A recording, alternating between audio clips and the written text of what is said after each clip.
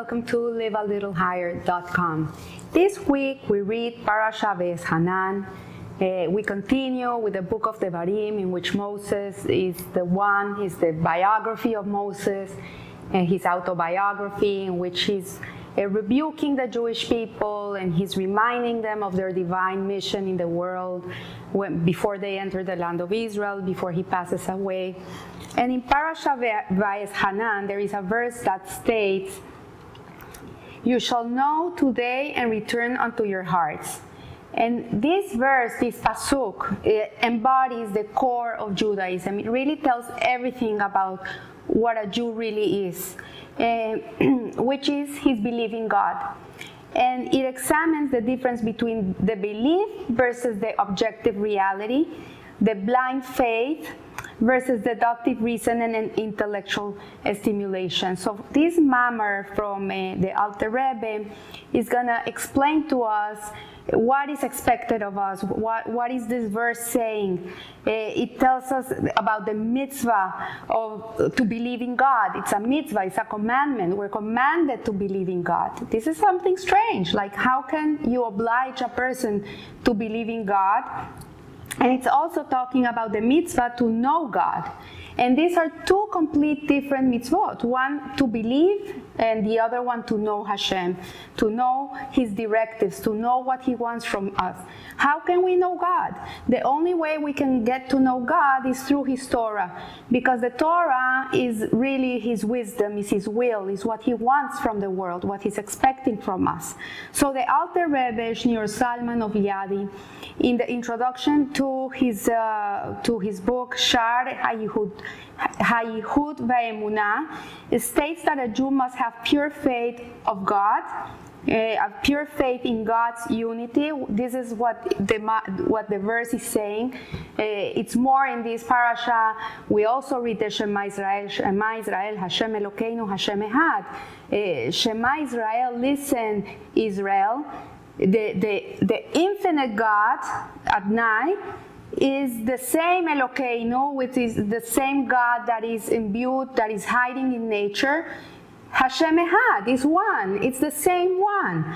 So not only should we not question God's existence, this is ridiculous. He's saying, the Alter Rebbe here is saying that it's impossible to question God's existence. If we contemplate the world and we see how there's divinity in everything in the world, there's a trademark. We can see that there's a designer behind the world.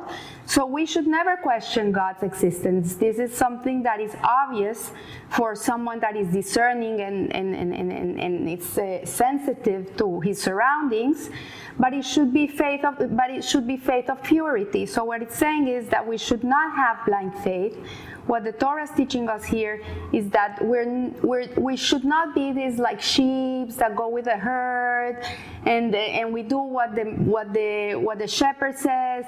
The Jew should question. The Jew should learn. The Jew should look at the books and learn, and what does God want from me, and ask himself, why am I here? What's my whole purpose in this world? What's the purpose of creation? Why did God make a world? We should go and learn about these things.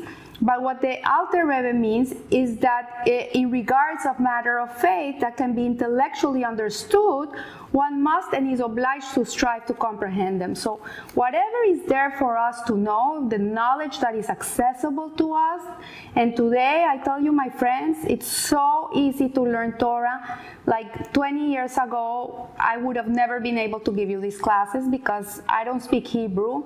And the texts were mostly in Hebrew, and for a person like me, it would have been impossible to learn Torah 20 years ago. But today, you don't only have Chabad.org, Keishak Torah, you have Torah Anytime, you have so many websites that give you shiurim all day. They're teaching you everything you want to know, YouTube videos, you have tons and tons of books that you can buy and learn from.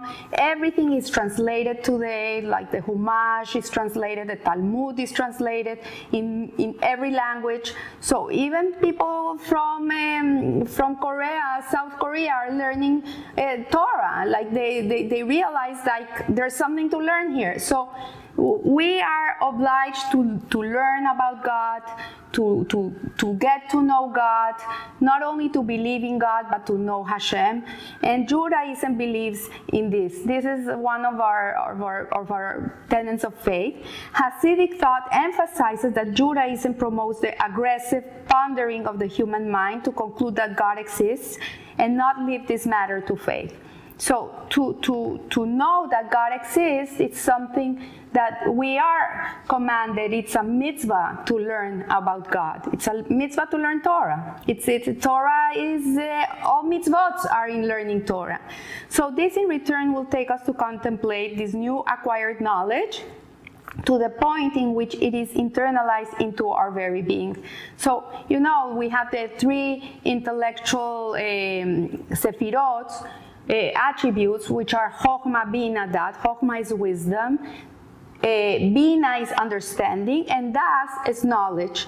So first you have a spark, you have a lighting flash of information, then you have to come to understand this information, and then it becomes knowledge, and knowledge is power. Why? Because it becomes you. It becomes you. Once you have this knowledge, it's part of you.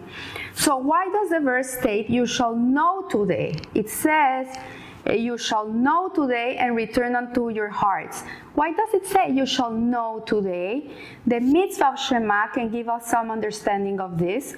The first mitzvah that was given to the Jewish people after Matan Torah, after the giving of the Ten Commandments, was to say the Shema Israel. What still remains to be understood is why the verse mentions the mitzvah at the end of the verses discussing the Jewish people entering the land of Israel. So we know at Matan Torah, in the parasha of Yitro, in which the Torah is given to the Jewish people, this is in the book of Exodus, we are given this mitzvah of the Shema. Now it's repeated, like before the Jewish people are ready to enter the land of Israel, again they have to say the Shema. So why do we have to say the Shema right before entering the land of Israel? So he says here, the Alter Rebbe, that the mitzvah of Shema is an obligation that is subject to the person's body, and not just the land of Israel, which is a location. So one thing is the person, and another thing is the real estate. So to be able to understand and all these, we must first discern the difference between Das, which is knowledge of God, and the belief of God, emunah of God. So knowledge, Das, of God and emunah in God, faith, are listed as two separate commandments in the Torah. These are two different mitzvot. One mitzvah is that the verse states, know the God of your father. It's telling you, get to know the God of your father. Don't be such a simpleton. Like, have some intellect. Put your brain to work. We are commanded to know and try to do the best of our knowledge, because each person has different intellectual capacities. So we're not required to know as much as Rabbi Akiva, for example, or our sages, because they have different intellectual capacities and different strengths in their brain to learn Torah. Some people can't sit more than 5 minutes, and it's very hard for them. But what it's telling us is that we are obliged to learn Torah. If it's auditory, if it's visual, whatever way it's going to come into you, you should take what is given to you, and you should really make an effort to learn. Because it's a mitzvah, it's a commandment. And another verse states, and you shall believe in God. So it's a paradox. One is telling you that you have to know God. The other one is that you're obliged to believe in God. So it says here, this mitzvah commands us to believe in God above and beyond one's intellectual capacity. So it's saying, even if you can know Aleph, you have to believe in God. Even if you can know Aleph to Bet, you have to believe in God. It doesn't matter how much you can know, you have to believe in God. And we might ask ourselves, what are we commanded to believe, and what are we commanded to know? So if one knows, why call it faith? If you have knowledge, why would you call faith believing in God? If you know that the Torah, if you're learning the Torah and you know the wisdom of Hashem, how can one not go with the other? How can they be separate? So, and if he believes, then he doesn't need to know. If you believe in Hashem, why do you need to know? So to believe that there is a greater power that enlightens everything and creates the world from nothing is not a matter of belief or blind faith at all. We really don't need faith, we don't need emunah to come to this conclusion. So the world is proof that there exists a God. The whole world is a testimony to Hashem's existence. Once I was sitting with a girl, I was trying to teach her Torah, and this girl came from a very liberal-minded school in which they teach them the theory of evolution, but they don't teach them the theory of evolution as a theory. They teach it as a truth. Like, this is the way the world was made. This is a Big Bang, and there was a huge explosion, and so this world came to be. And this is what they teach kids today in non-religious schools. It can be Jewish or not Jewish. They teach kids that there's no God and that the world just made itself. Like, there was an explosion and look, this happened. And there's flowers and there's trees and there's people and there's animals and there's vegetation and there's minerals and there's constellations and the sun and the moon and we have the oceans. An explosion. This is the most stupid way of thinking ever, because if there's a creation, there has to be a creator. Like, you cannot write a book with a pen that exploded and the ink went on the paper and it suddenly wrote a Nobel Prize novel. You would not believe that. If the Nobel Prize of this year, they say, no, this book made itself, people would laugh. They would say, this is ridiculous. So if it's so hard to believe that a book was made by itself because a pen exploded and the ink went into the paper and it wrote a book, a Nobel Prize book, then why is it so hard for people to believe that there's a higher being that created the world? And that he's the designer of this world? It doesn't make sense. So what it says here, we really don't need emunah to come to this conclusion. We don't need faith to believe in God. We don't need to have faith to believe that God created the world. The world is proof that there exists God. Just as a person feels that he exists even without seeing his soul, like, we don't see our soul, but we know we have a neshama. We know we have something more. We're not just flesh and bones. We have something more inside of us. There's a part of us that is loftier than the body.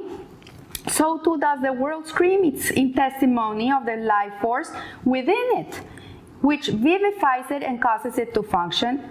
And this is explained in the verse, from my flesh I see God, which is from Tehillim. So in general, there are various proofs from the world that testify to God's existence. One is we see life in the world. The world is alive. You see dogs, you see cats, you see birds, they're alive. The birds are flying.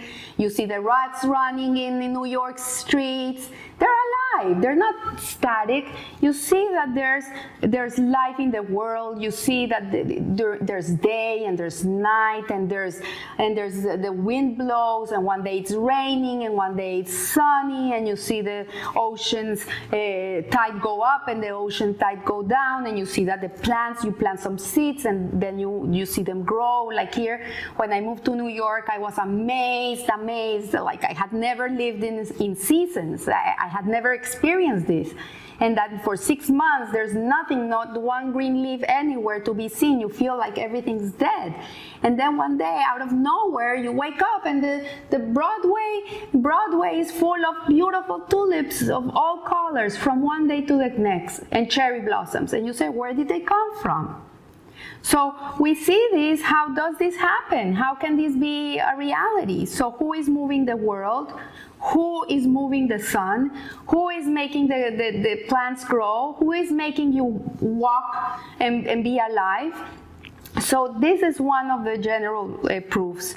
The second one is that there's a designer trademark. Like if you see a dress by Oscar de la Renta, you know it's an Oscar de la Renta because it has a very specific trademark. Or you see a Versace outfit, or you see Gap, or you see whatever you see, like today, shoes. You see what shoes they are because they have a specific trademark. You know that this little sign means it's this brand.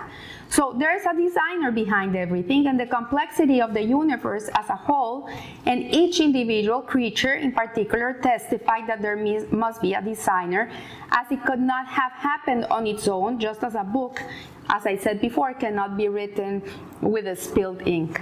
So the existence, this is the third one, the existence of time proves a being before time.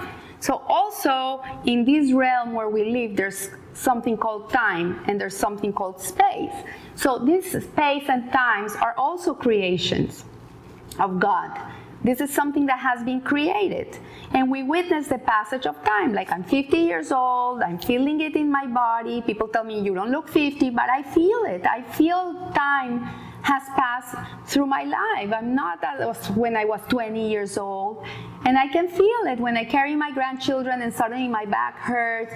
You know, I can feel my age. I can feel time flying by.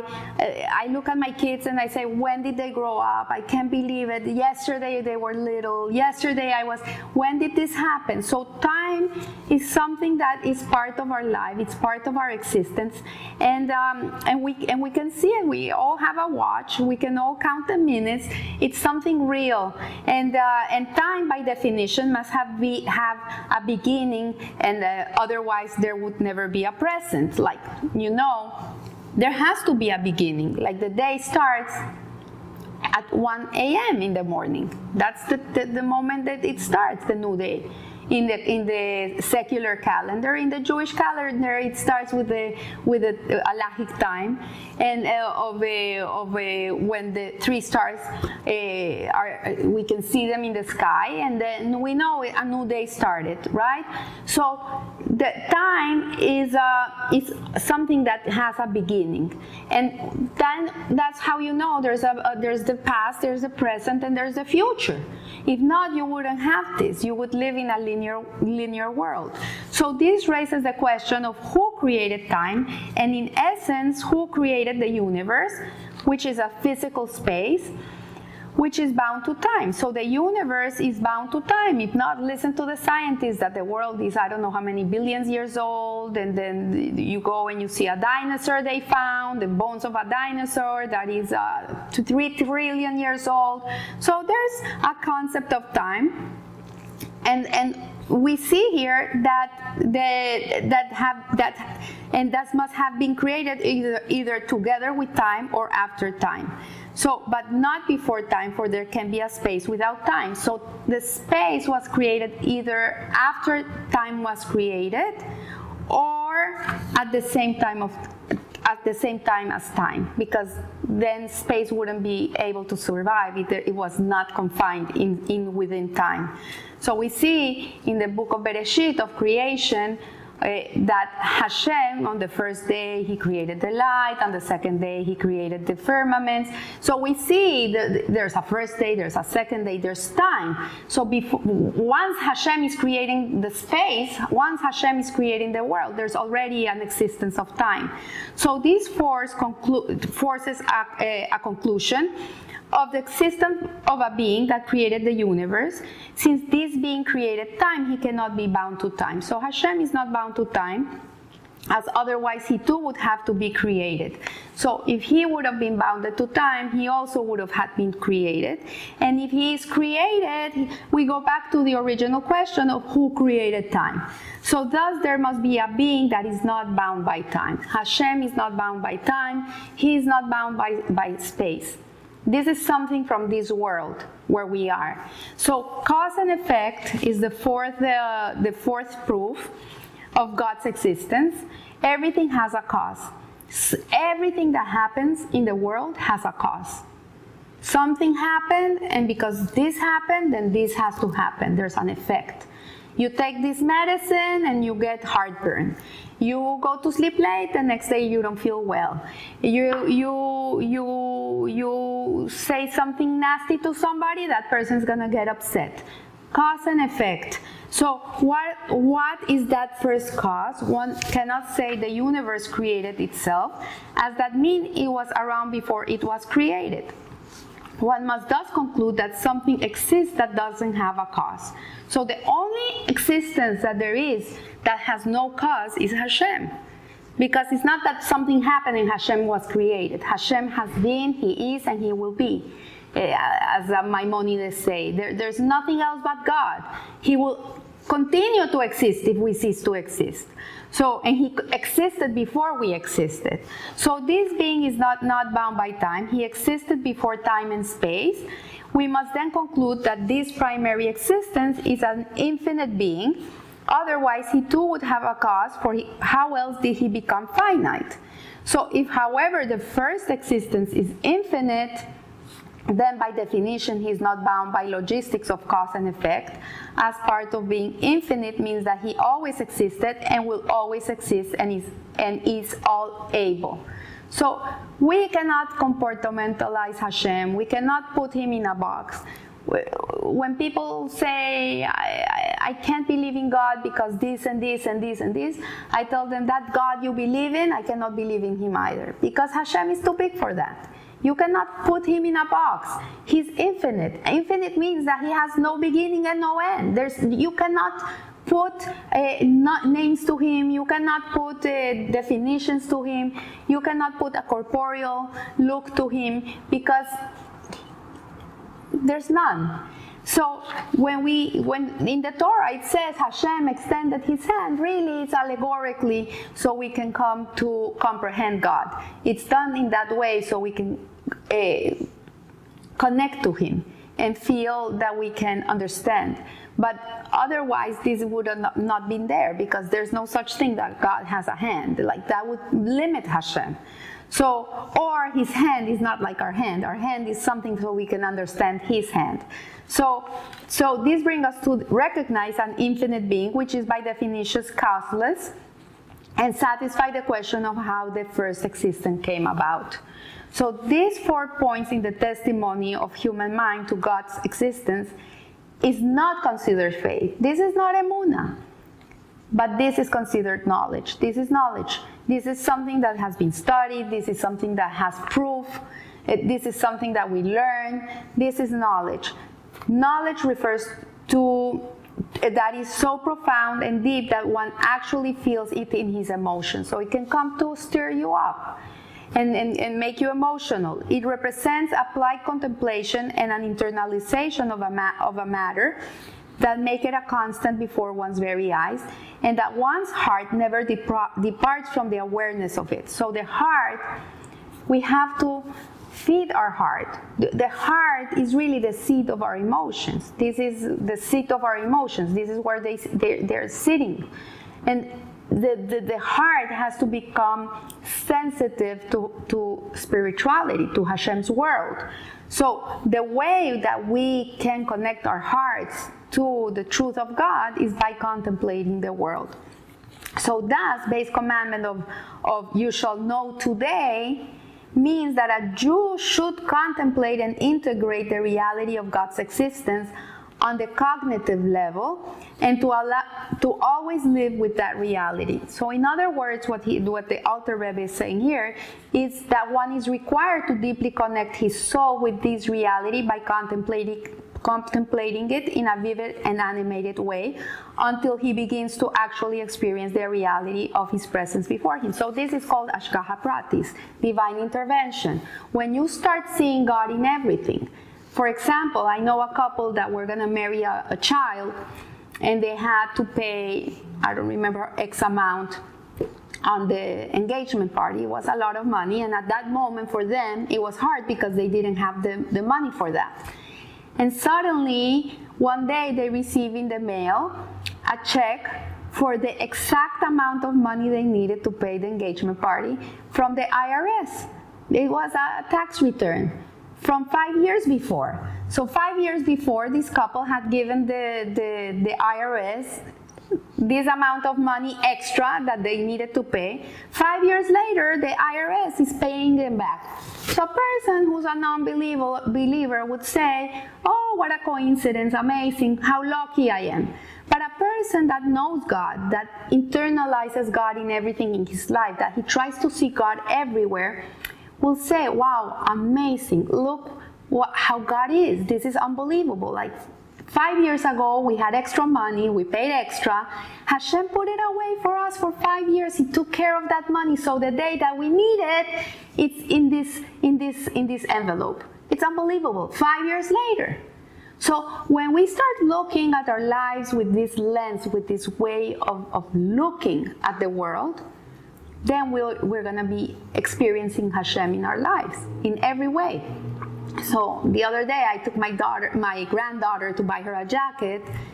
It was the beginning of springtime and it was still cool, and her jacket for the winter was too heavy, and I wanted to get her a jacket. So on our way to buy the jacket, she told, she calls me Tita, I want an ice cream. So I got her an ice cream, and we sat in a chair, in a bench in the middle of the street. And she became a disaster with this ice cream. It melted all over. She had it all over. I didn't know what to do. We're in the middle of the street. I have to go and get her this jacket. There's nowhere I can go and wash her hands. I have nothing to clean her with. And suddenly this lady came out of nowhere, and she handed me like this of napkins out of nowhere. She was crossing the street. She saw me and she gave me the napkins. So you can believe, oh wow, what a coincidence, how lucky I am. Or you can say, like, Hashem really is giving me exactly what I need at the moment I need it the most. Thank you, Hashem. So this is what the Alter Rebbe is saying. So just as a person can live his whole life not being cognizant of the air he breathes, like we need oxygen to survive, and a person can go 90 years without ever being thoughtful about the oxygen he breathes, but one day, suddenly, his lungs collapse and he's not being able to breathe. That day, he's going to remember, oh, look, for so many years I was able to breathe with no problem. Today, I realize what a blessing that is. And he realizes how he needs the oxygen. So the same way, with God, we're 100% totally dependent of him, but we can go through our whole life without even thinking about God. We can say, oh, that was luck, that's karma, the powers of the universe, amazing, I have a lucky star with me, and not recognize Hashem in our lives. Suddenly, sometimes people, they get a bang in their lives, and that's when they realize they need God. But in reality, if we are cognizant of this truth, we're going to be able to see Hashem everywhere and in everything. So God relates to us in two different ways. One is known as Mimalei Kolamim, the divine creative life that fills all the worlds, and this is an indwelling light, an indwelling energy, which is contained inside of all creation. This is what vivifies us, and this means that the only testimony we can experience of God in this world is the fact that He gives it life. This is the testimony. We know He gives life to the world. What we lack, however, is the vivid proof of His aspect of Sovev Kolamim, which is the surrounding light. So to explain this better, like you have a glass of water. What is inside the glass of water, which is the water, it would be the Mimalei Kolamim, which is the indwelling light. And the air that's around the water, around this glass of water, would be the Sovev Kolamim, which is the encompassing light. So the divine light that surrounds all worlds. But both these forces are infinitely removed from the being of God. They're merely external revelations of God. They're revelations of God, existence for the sake of creation. He uses this energy to create the world. So what we can understand from here is that we can see the experience of the world undoubtedly testifies to the existence of God, of a supernal power that enlivens it. There's no question there's a creator, because we have proof. We see the creation. There's a creation. So, but we cannot know a lot about the Creator. You can know about His creation, but you cannot get to know the Creator. There's as much as you can get to know about Hashem. You know what He likes, you know what He doesn't like. He tells you in the Torah, this is for me an abomination, this is something I love. So we know what He likes and what He doesn't like. We know what He wants from us. We know why He created the world. We know everything about the creation, but we cannot get to know anything about the Creator itself. So this is where we tap into emunah, where we tap into faith. This is where this second mitzvah comes into play. So there is a commandment that obliges us to know Hashem to the best of our capacity. And this is done by learning Torah, which is Hashem's will and the fulfillment of His mitzvot. And then we must understand that the more I know that I don't know. It's the truth. And this is when we must follow the directive of emunah, of belief. So dwell on the land and nurture faith. This at the end of this parasha. It means that one is required to nurture his faith until it is set in his heart in a way that the knowledge is vividly felt. So through Torah, through mitzvahs, through tefillah, through prayer, one is able to draw down that level of sovev kol amin, what encompasses, and the surrounding light into one's very heart. And this is the meaning of Shema Israel, Hashem Elokeinu, Hashem Echad.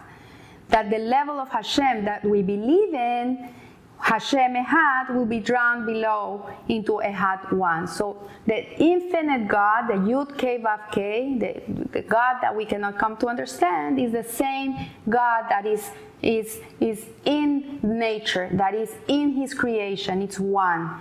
And which are the boundaries of the world, the seven heavens and the one earth. This is when we do Echad, we elongate the D. We're bringing down that energy, the Sovev Kol Amim, into our heart, which is the testimony of creation of the world, and that God fills all the world, but rather it's to put the knowledge in our hearts and internalize it to the point that it becomes one with us. So I would like to suggest that you take the time every day. I know a lot of you are into meditation and all this mindfulness and that. Take that moment of your life and ponder on God's existence. Concentrate on one of His creations and look how magnificent it is. Think about it for a few minutes every day and see how little by little your service of God and your faith in Him will become one with you. So I want to wish you a blessed week, and remember, live a little higher. Thank you.